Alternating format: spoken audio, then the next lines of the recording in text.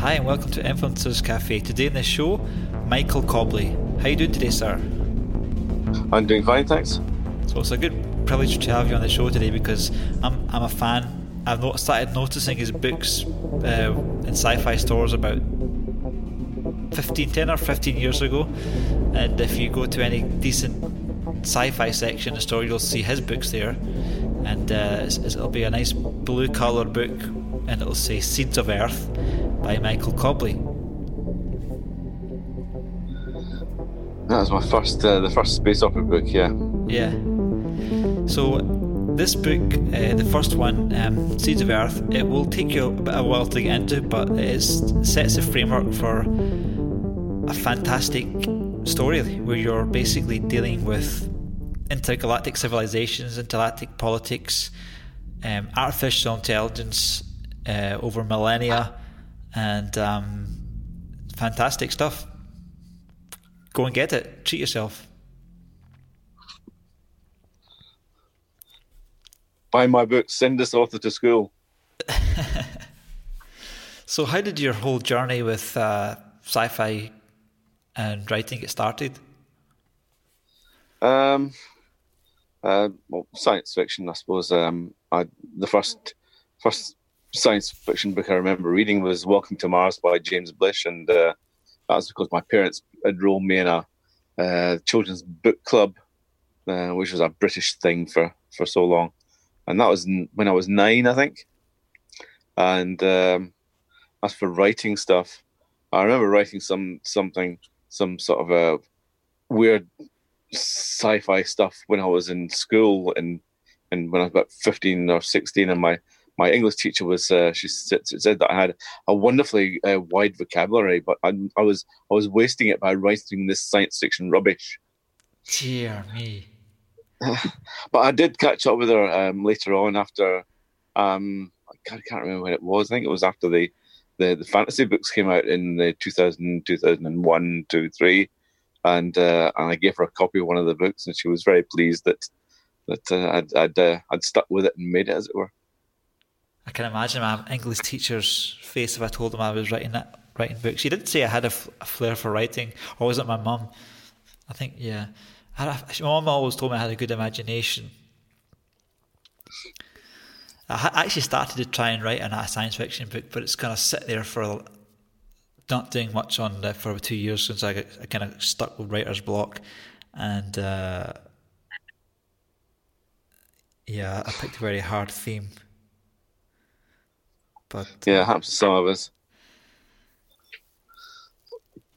Some writers are enviably free of it. Ian Banks was never blocked.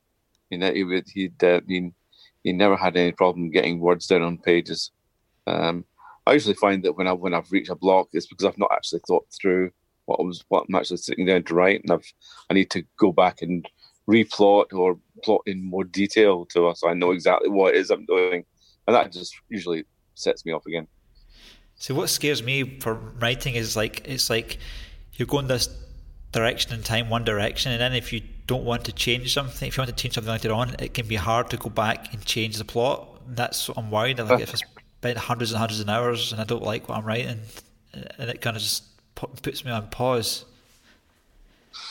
Oh, well, I mean, you've got to be determined. You got to have a sort of a game plan. I mean, if I write when I wrote the Seeds of Earth trilogy, it was I found myself by the third book. I found myself really kind of constrained by some of the things I'd done before in the previous 2 books. Yeah. So I was in a sense I was kind of dancing as fast as I could and hoping that I was dazzling the reader enough to sort of keep them entertained, as it were, you know. There's 2 characters in your book I absolutely love, and I'd love to see them put into a movie. There's that droid that sort of follows around that guy and protects him on that ship as he escapes from his evil, and there's that AI biological thing that's buried beneath this lake for like millions of years, and it awakens. God, there's so many characters in that book that I can't quite remember the individual characters. It's a shocking thing to confess, but it's absolutely true. That was one of the problems with those three books that I was determined to do, because I was heavily influenced by, at that point, by books like George Martin's Game of Thrones, but especially David Wingrove's Chung Po series. And these are like gigantic epics with a cast of like dozens, and I was kind of inspired. I was convinced that I could do this. I could do this, and I could do it, but I didn't quite pull it off as well as I hoped. It was just the trouble is with you've got to have a really good grasp of character if you're gonna throw a blizzard of different characters at a reader, and I was doing my best. I was doing my very best. I was certainly very impressed because I was just fascinated by your imagination, by the complexities of this world that you had built. These different this sort of hegemony organization that were trying to influence Earth, but not doing all out war with them, and then you had all this stuff on the planet that was quite complicated, and a lot of characters there. So I was finding it hard to keep up, trying to remember all the characters. So I can't imagine what another one of those books that I haven't read or attempted to read, like Game of Thrones and whatever. Yeah, it was. I had a story to tell, and I was trying to tell it from as many different viewpoints as I felt that the story needed, it's. I've said this before in other places that at times the story almost felt as if it was writing itself, and I would get to certain points, and suddenly I would get a revelation about what was going to happen in the second half of a book, or how a book was going to end, and it was nothing I'd planned, not consciously planned at all, but it was a logical outcome of everything that I'd done up to that point, and it was an unplanned, unforeseen consequences, and for a writer, that kind of when that kind of thing happens, it's one of the pure delights of writing. Actually, I can relate to it. The small amount of stuff that I have attempted to write before I stopped, it felt like it was in like a computer game, but it was much more fun because I was creating this world with complete freedom, and it was like, and because I didn't know how the plot was going to go, while I was writing it, I felt like I was in this game, and this world sort of became alive. That's like a metaphor for writing that I don't think we're the first writers in history that have that metaphor to draw on. No other writer before like games, computer games came along, of being able to actually think about story in that manner, and have it always as part of the store of things to draw upon. Yeah. There's a lot that I experienced. It's almost as fun as listening, probably even more fun than listening to a good audiobook. But what I think, if I was to actually pull this off, I would have to really focus on it, like dedicate myself to it, because your brain sort of has to have RAM, and all the current information of the plot and all the words that you've written has to be sort of available before when you're writing new things, I find, or can you just sort of do it part time, write a complicated plot and story? Sorry, run that past me again. So do you find that in order to be a successful author, you have to do it full time, or can you do it part time? Oh, well, I mean, my experience is just unique to me. I suppose I'm lucky in that I've been able to pull it off as a full time writing gig since when, really? Since about 2005, 2006. I mean, my first books were the Shadow Kings books, which came out in 2000, 2001, and I got a really large, tasty advance for those books, enough for me to go part time, because I was working in a call center at the time, and then I got involved with someone in Moldova. I moved out to Moldova, and that was a whole weird sidetrack of my life, which kind of weirdly led me to writing the Seeds Worth books eventually. So So I got a decent advance for them, and I was by that point I was I was working in Blockbuster. Would you believe?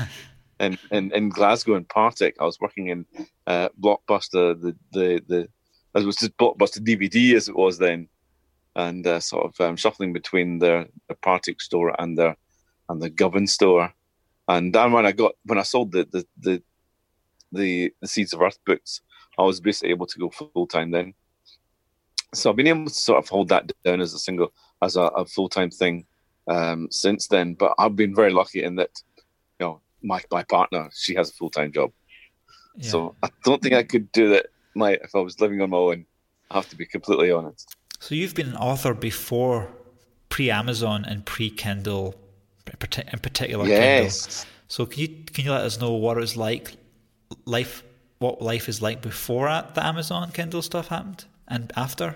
Oh, I mean, but before, I mean, I was writing fiction and getting published before the internet came along, and like myself and I don't know if you know a writer called Bill King. Nope. Never heard of Bill King? He's basically Bill is he writes fantasy and science fiction, and he worked for Games Workshop.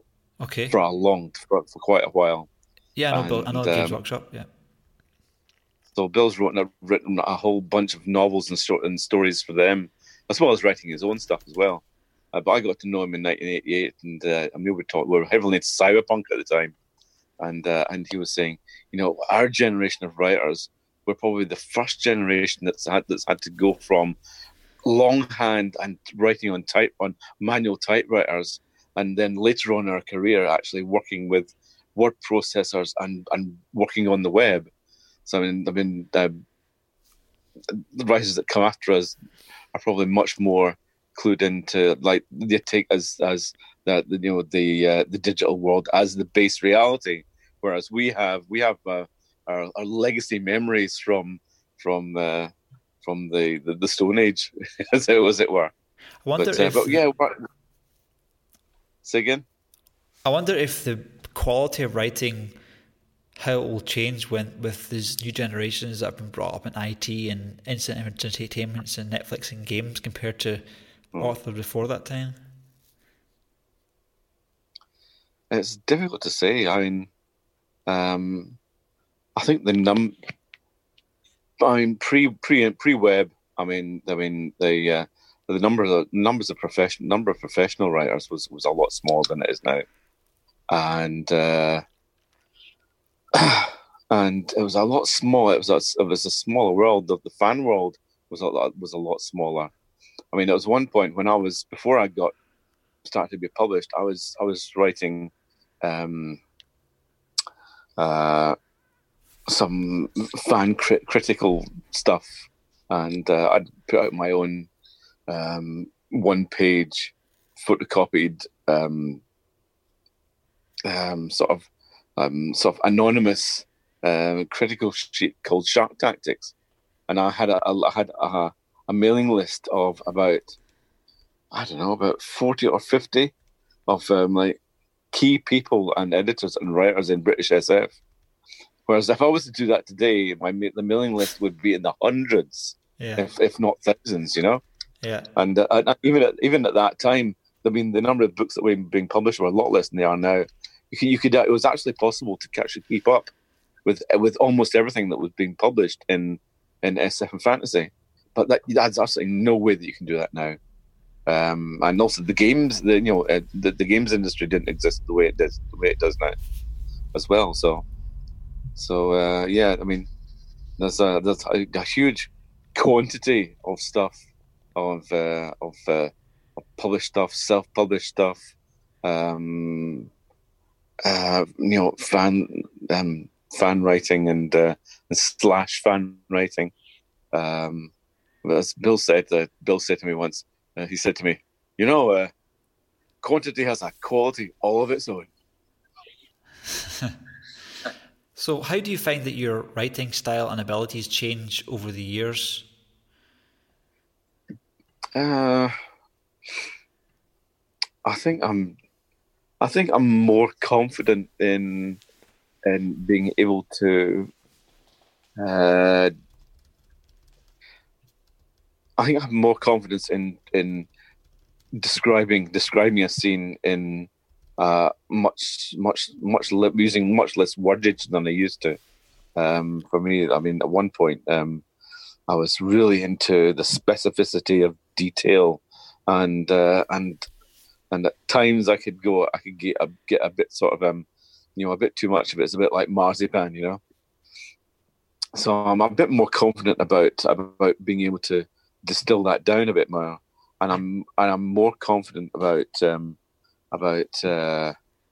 how to get character across as well, and also allowing a character to sort of to speak for themselves a little bit. I mean, I always feel that characters are basically recruits in my army, and they have to do what they're told, basically. But certainly the last couple of books and the stuff I was writing last year definitely felt as if characters were definitely almost speaking for themselves, which is an unusual experience for me. Yeah, my little experience of writing, I found that it's a really different part of my brain to use than writing software, and it's going to take a while for me to develop this so that I can make genuine sounding characters.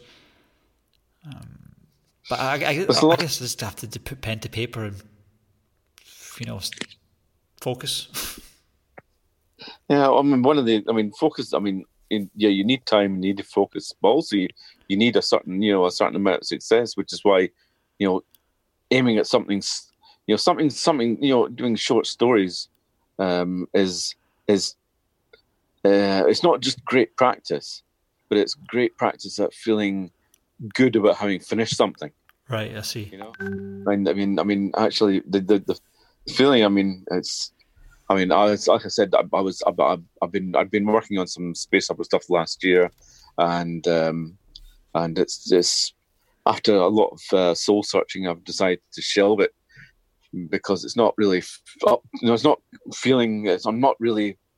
My sort of mental sort of feeling about myself has shifted since last year, and with I lost my parents, and the whole COVID-19 thing as well has made me sort of stop. Yeah, I've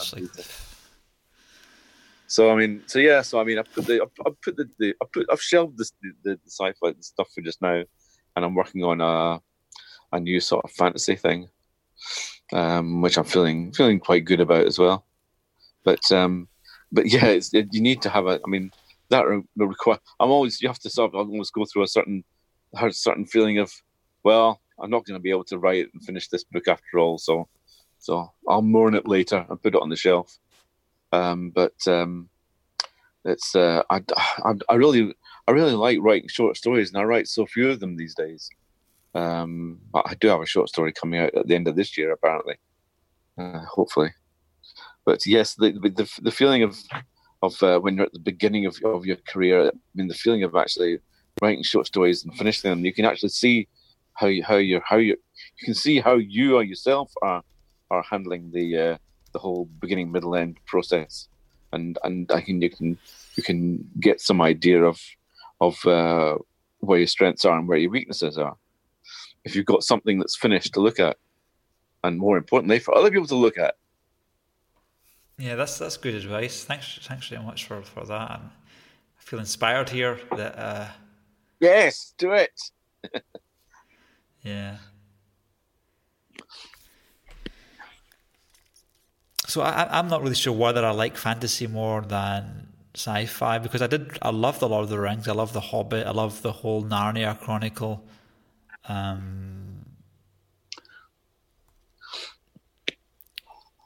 So.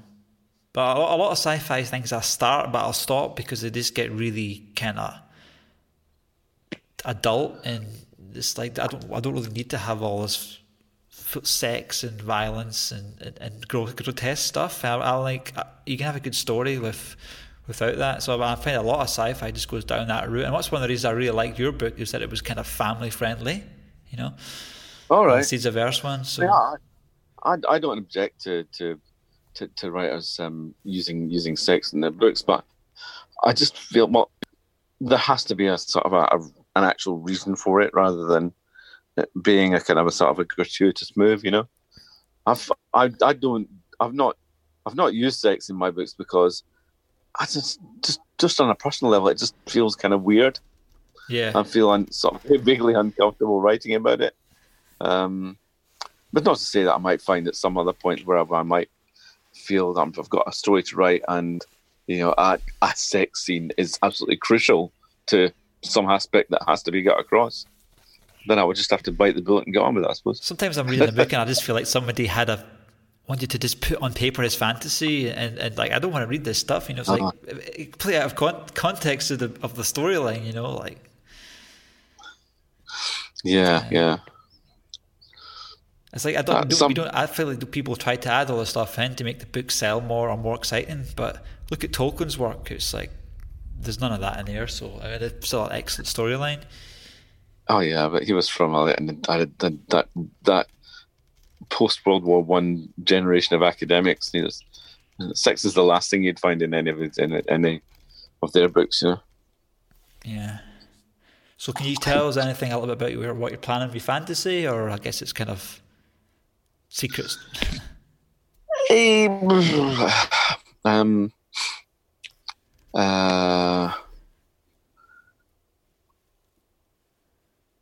a kind of it's a lot of my sort of big stories seem to be.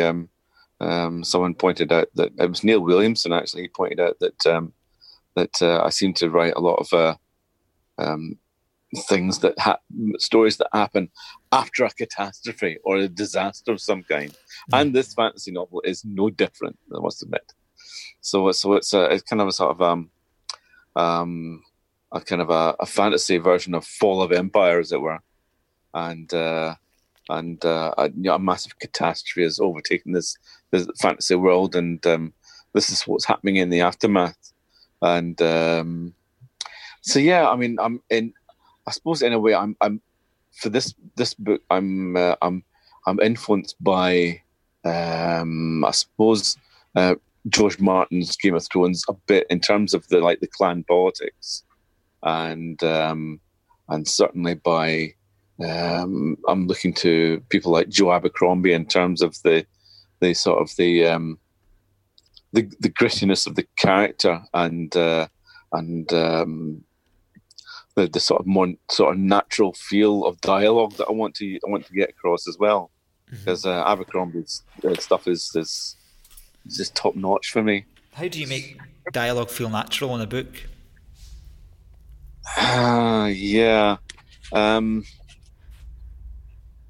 Never use the words like he scowled, he grimaced, he basically.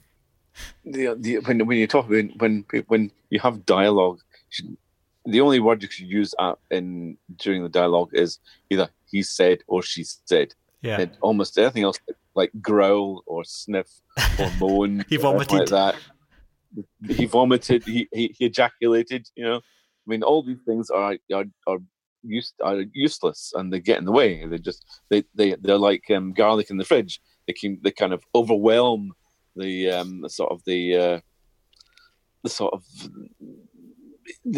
word senses of the reader, as it were. So I mean, so he said, she said is fine. I mean, the actual writing good dialogue is almost like poetry. You have to understand how the cadence of people's speech and how people really speak. But I mean, someone pointed out that if we did an actual very similitude, word by word transcription of how people actually speak, it would be full of ers and ums and stops and pauses and scratch, especially me talking and repeating words, and all that kind of thing. So I mean, it's not for it. What we're trying to do with good dialogue is somewhere in between that and kind of sort of stiff formal dialogue that that isn't very expressive, as it were. It's difficult to sort of get it across without showing an example.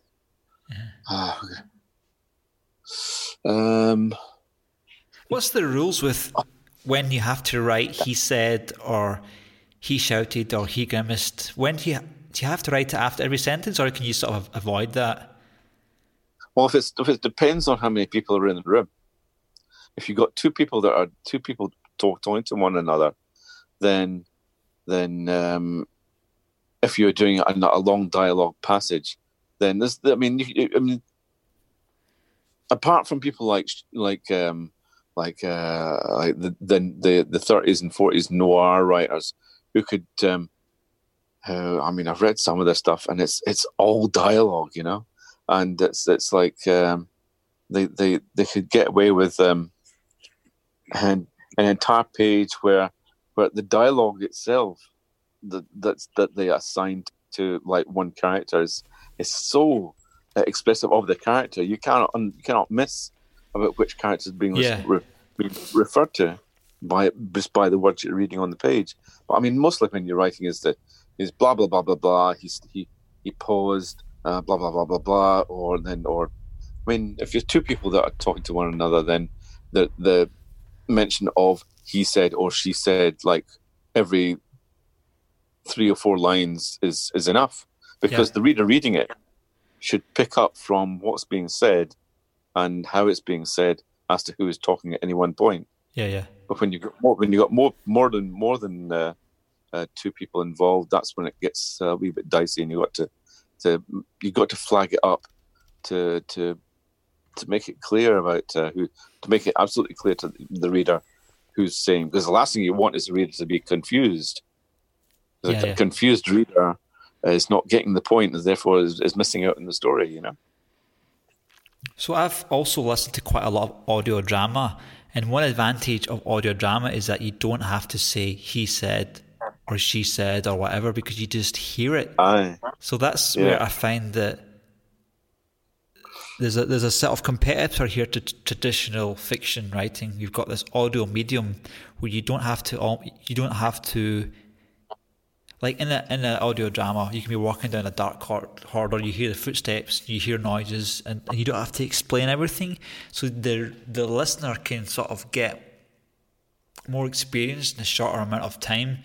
But there also are some sort of disadvantages with audio drama. Like there was an X-Men audio drama where they were when the author is describing the movements of the characters and all that kind of things, it doesn't listen to as well as it is when it's written down in a sort of descriptive manner. So there's sort of a medium here of certain stories that do fit well into audio drama versus, I don't know, what do you think about the advantages of audio drama? I don't know. I've not been drawn to audiobooks, despite the fact that I think most of my books have become audiobooks at one point or another. And my partner Susan, she listens to a lot of audiobooks, and I think from what she says, most of the time, they are a straight transcript of what is written on the page. And I think a lot of that time it is down to the skill of the narrator, and also I think down to the amount of money they actually plow into it. They can have additional studio production values and just extra sound effects and all that kind of jazz. Yeah, like the book of the Dune, the best production I've ever heard of fully unabridged audio transcription of novels was the Dune series, and they had about 10 characters and also some music, but not actually sound effects. The difference, what I'm trying to get to between unabridged transcription of novels versus audio drama, is that this audio drama genre is never written for paper. It's only for the audio medium. So they have they omit a lot of stuff that you would use to describe the sounds of footsteps and wind and noise. You actually hear everything. So the author, the narrator, is not actually explaining what, as much as possible, what you're going to experience in the story. Yeah. It's a almost completely different way of writing. I suppose so. I don't know how some of my things come across as audiobooks. I've been told that the narrators for some of my stuff have been very good, but then I've listened to one or two. And I think, oh, is that what my stuff really sounds like coming out of someone else's mouth? How weird! Very strange. Yeah, I'm not sure if a complicated book would be doable. Mind you, the Dune series was okay in audiobooks, but I found myself having to write down the names because I couldn't see the names and I couldn't remember them sometimes. Uh-huh. But yeah, I think your book. I'm not listening to your audiobook, but your story should be fine for audiobooks. I also listen to a lot of audiobooks. I listened to the whole of the Count of Monte Cristo on audiobooks. Wow. That's a long book. That's about 1,000, as long as a Bible almost, if not longer. Well, not as long as a Bible, can't be.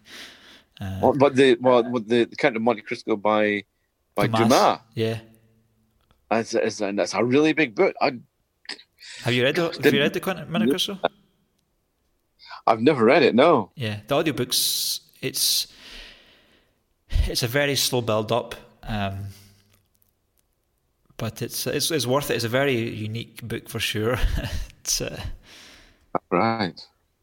How are you finding this whole situation being locked down in Scotland? I mean, I've not been in Scotland since it started, and I'm kind of worried about people there, So, I don't know. I think the death toll in Scotland is per head of per 1,000 head of population is lower than it is in England, but there's been all kinds of sort of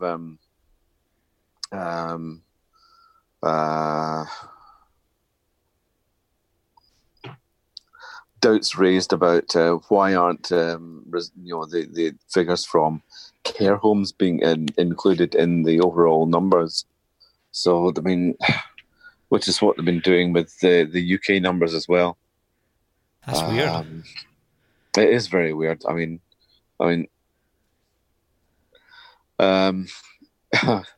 it's a very odd feeling. I mean, Susan went out to get some food from Asda today, and they're operating one in, one out.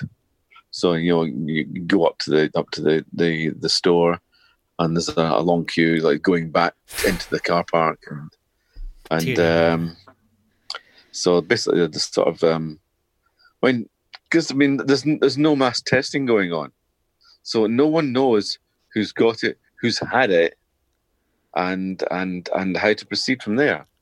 And I can't see any early end to the lockdown unless we actually start doing mass testing, and the Conservative government is just completely just incompetent and evil. That's the word. I'm a member of the Tory party, by the way. Hey? I'm a member of the Tories. You really? Yeah. Well, I'm part of the executive committee down in Sands End in Fulham. Wow, you've got your work cut out then. I've not been there for like a month, and I've just got a bunch of friends there, and for me it's a social thing rather than. I'm actually still young enough that my political persuasions are still being like swayed left and right or centre. I have people on here that are very left and on here that are very right.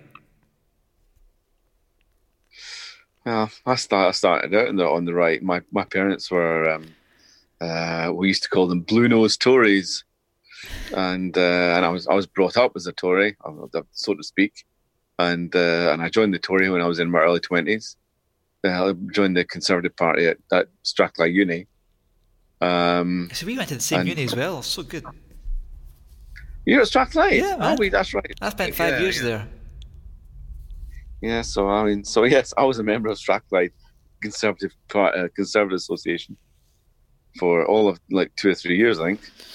And then I realised that there were a bunch of idiots, and I went off to write a column for the Strathclyde Telegraph for a couple of years while I was like writing short stories and trying to get published. And then around about like 88, was it? I think 87, 88. I joined the SDP of all things, and stayed with the party when it went to the merger with the Liberals and became the Liberal Democrats. So I was a founding member of the Liberal Democrats, would you believe?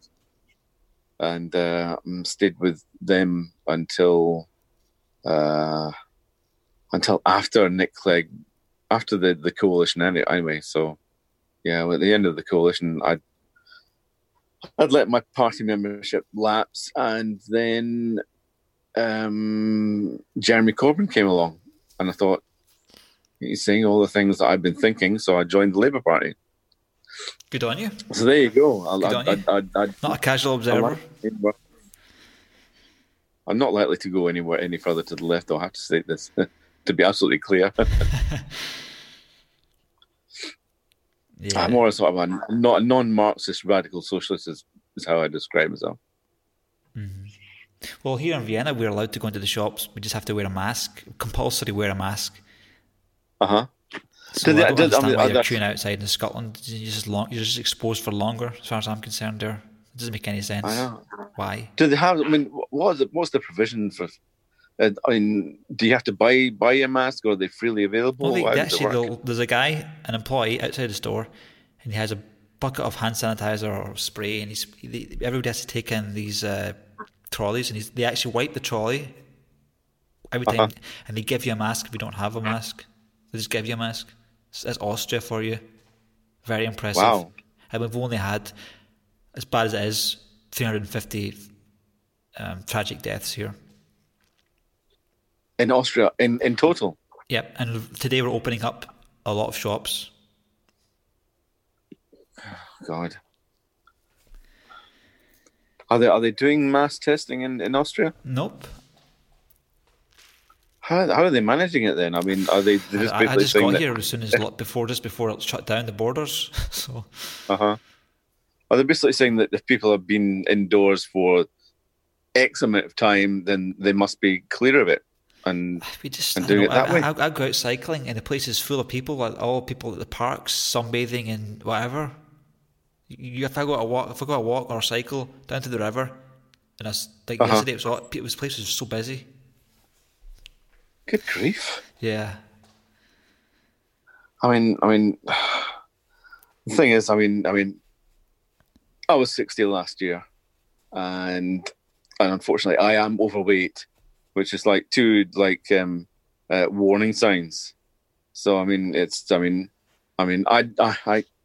had a really nasty sort of gastric problem on the first week of the lockdown here, which was like 3 weeks ago. And I was running a temperature, and I had the sweats for one night, and then the sort of stomach problem went away after 5 days.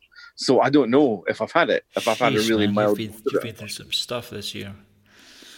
So I don't know if I've had it. I mean, also as well as that, from November through to the end of February, I must have had repeat. I mean, you know this from our emails back and forth, that I've been like non-stop ill with this or that, or bad coughs and nothing that went down into my chest, luckily. But so I mean, I don't know if that means that my own bloodstream antibodies are like Arnie Schwarzenegger, and they're ready to kick the butt of anything that comes near me. But there's no way to know that. There's no one's testing any bugger here. You know, I'm a big opinion. I'm very reluctant to go out anywhere near crowds because that could mean a death sentence for me. Yeah. It's just so that's the kind of sort of situation that we're in. We just nobody knows where who's got it and where all the clusters are, and really what kind of plan or process is going to get us out of it at some point. Yeah. And just before we left London, we were still working in the offices. Aye. And then things got bad quick. I mean, even the last time I was in Scotland, I was in Scotland for 1 or 2 weeks before I left London to come to Vienna, and then I was in Costa, just having my coffee, walking about the town centre in East Kilbride, and nobody really cared. And I was like boasting to my friends in London, "Look at the shelves here," and all that stuff. But then again, it happened to Scotland as well, So. Aye. Yes, it's pretty grim all round. Yeah. Anyway, on that happy note. Yes, you've got a movie to watch, and I've got some sushi on the way, home delivery. You got some what on the way? I've got a sushi order. Oh, right, okay. Not a fan of sushi myself, but I've not really had that chance to eat much of it, so I don't know. Yeah. But I was going to ask you. I mean, are you a game fan? Do you like? I do like playing games. Are you console or PC? Mostly PC or console if I'm at a friend's place. All right. So what's hot on your machine right now then? Well, it's what's hotly been uninstalled and blocked from my machine. I used to play World of Tanks quite a lot. Oh, World of Tanks. Yeah. Right. I've seen like adverts for that. It looks like a lot of fun. Yeah. Is it basically a blastathon, or does there more to it than that?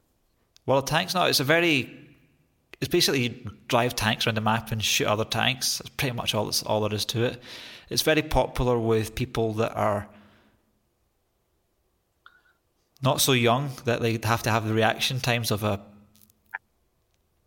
fly, but it's people like it because you just basically go on the Discord and talk to your friends from driving a tank out and shooting everybody. But what's interesting about it is they actually have thought about armor, and they've put quite a lot of scientific thought into, like, depending on where you hit in the tank, and it depends whether or not the bullet penetrates into the metal.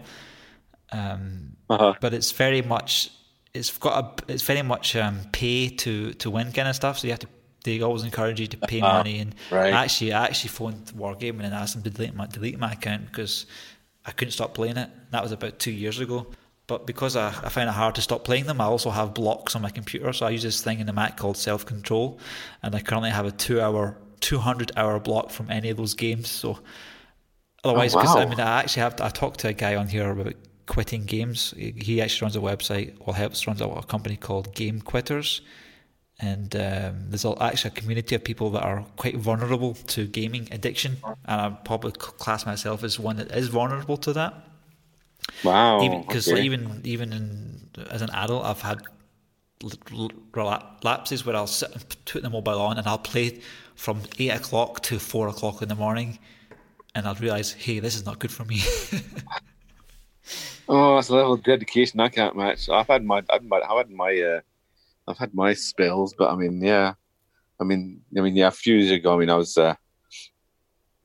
I was absolutely hooked on like early real-time strategies, like the early Dune games and Command and Conquer. Yeah, I used to play them quite a bit. Yeah. And I just yeah. Did you play them online, or was it just missions?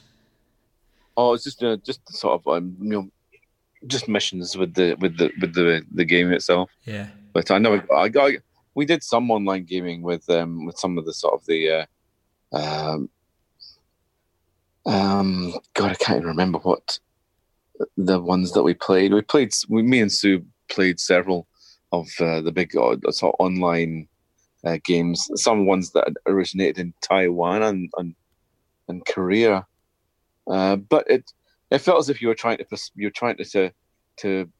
get on with a storyline while bunches of other people were doing their same thing at the same time, and it felt like you were trying to sort of have an adventure in the middle of everyone else's adventure, and it was very, very strange experience, I thought.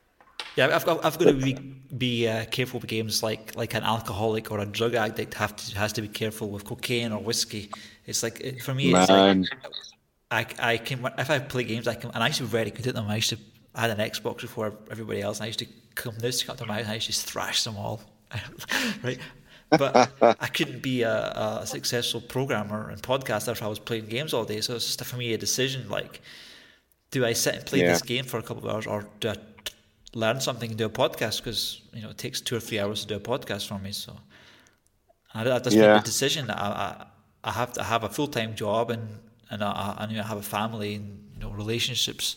So what's more important to me? And I have to say, like, computer games are at the bottom of the pile, and I have the tools and foresight to not let it defeat me. It's just a probably negative way to look at things. But I do enjoy playing games, but I don't enjoy how they make me feel in real life. Yeah, I get what you mean.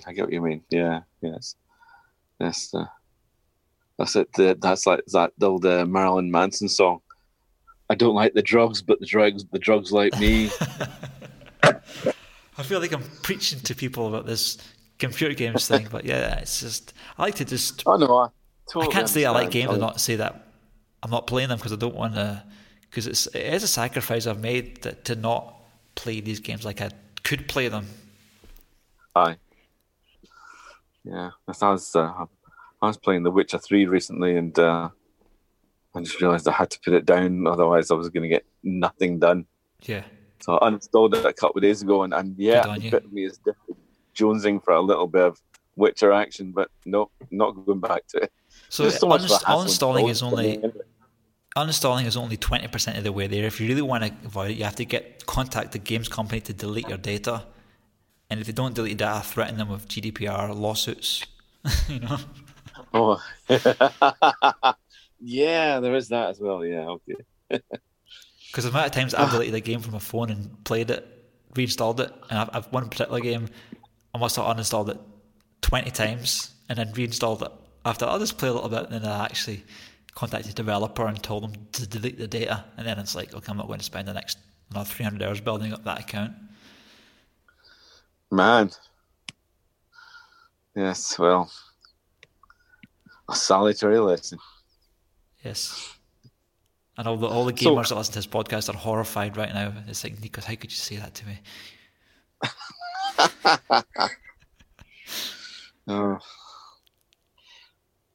So, what's next for you after me?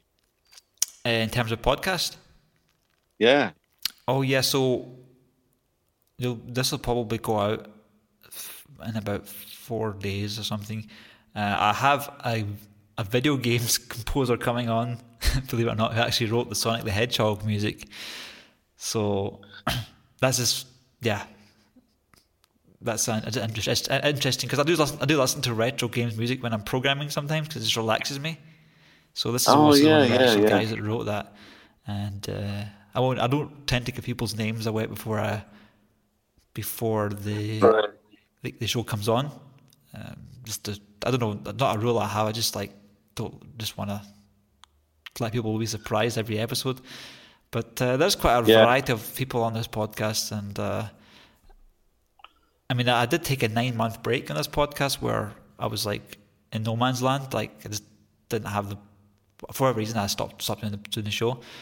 But when I did another episode and put it on, the amount of listeners that I got was 3 or 4 times higher. So obviously that 9 months, people were actually still, they must have subscribed and not unsubscribed, or they must have gained some interest. So that really encouraged me. So I thought, let's just keep doing this. So will you be able to send me a link that I can link on my Facebook page? Sure, yeah. We'll be able to listen to this on Spotify or iTunes, and if anyone's on iTunes, any reviews on iTunes would be so helpful, and I'll read them out loud if they want in the text. It's going to be interesting. I've got. I wonder if would you be interested in doing an interview with a buddy of mine who's basically Stuart is. I've known Stuart since we were 12, and he's a kind of a retired civil servant who's an electronic musician. Sure, yeah, so interesting. And he's just about to finish an album, his 61st album, believe it or not. Nice. And I mean, he's been doing music as long as we've been mates, basically. So I mean, Stuart's always a very knowledgeable guy on a whole range of topics, and he's always worth talking to. He's not a lecturer. He doesn't lecture you, if you know what I mean. I love music. I'm a musician myself, so. All right. I used to play the piano a long time ago. You're still a pianist then? You know, once a pianist, you're still a pianist. I suppose it's part pianist, yeah. It's like part of my brain is still sort of coded for piano, I guess. But I'm looking to get a Korg Micro Key 2, and it's Bluetooth, so it allows me to connect to the phone and play on the move. So sometimes to. Yeah. It's about $140. It's a bit steep, but basically what I can do is I can put on my backpack, jump on the bike, cycle down to the lake, and sit there in the sun and play some jazz on my right hand and stuff. If you talk to Stuart about that, he will know exactly what you're talking about. Yeah.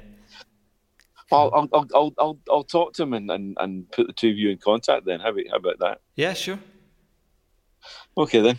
So yeah, man. So anything else you want to share for our audience before we wrap up part 1? Yeah, well, I can say it's like this whole COVID thing is like basically an endurance race.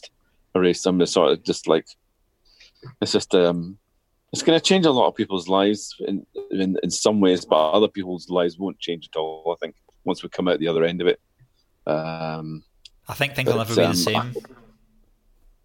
Eh? I think things will never be the same. Yeah, I think that. I mean, certainly that. I mean, we won't look at national health in the same way ever as we did before. Yeah, America needs to have healthcare as a right, human right. Needs to. Yeah, it's beggars belief that Biden is so opposed to it. It's just. But I mean, he won't be able to resist the tide of opinion, I think. Yeah. When not think the way things are going in the next few weeks. But yeah, I mean, hopefully, I mean that for me personally, at the end of this, I'll have a good big chunk of novel done, and maybe have this first fantasy novel done by the end of the year. When can I get an early draft to help or something to just give my thoughts on it? It will be done when it's done, Grasshopper.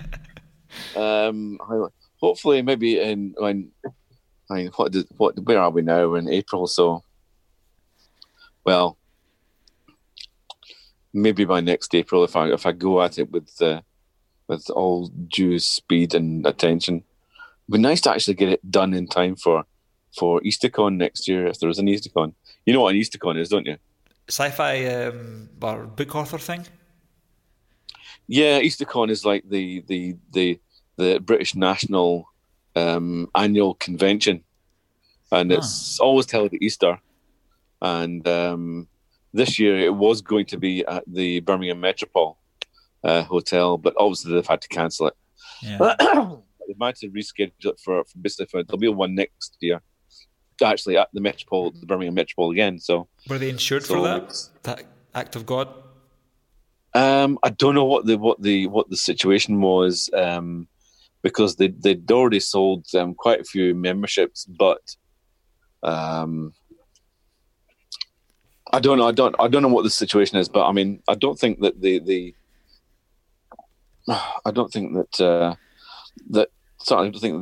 Oh, are you gone? No. It's just I stopped the video because my data's getting a wee bit low. All right, okay. You can stop. Yeah, I think that the people who are running the EasterCon aren't being hurt by it. Okay, that's not what I've heard. I think maybe the hotel's is being understanding about it. So, but hopefully, if we can get through this thing with sense and reason, then maybe next Easter that we will have an Easter con that we can all go to without taking our lives in our hands, basically, that kind of thing. I could get a few podcasts out down there if I went down something like that. But the trouble is, we go to these conferences, people are so busy. Oh yeah, but I mean, when writers are never too busy to speak to you, really. This is what we love to. A lot of us. We love to hear the sound of our own voice. So.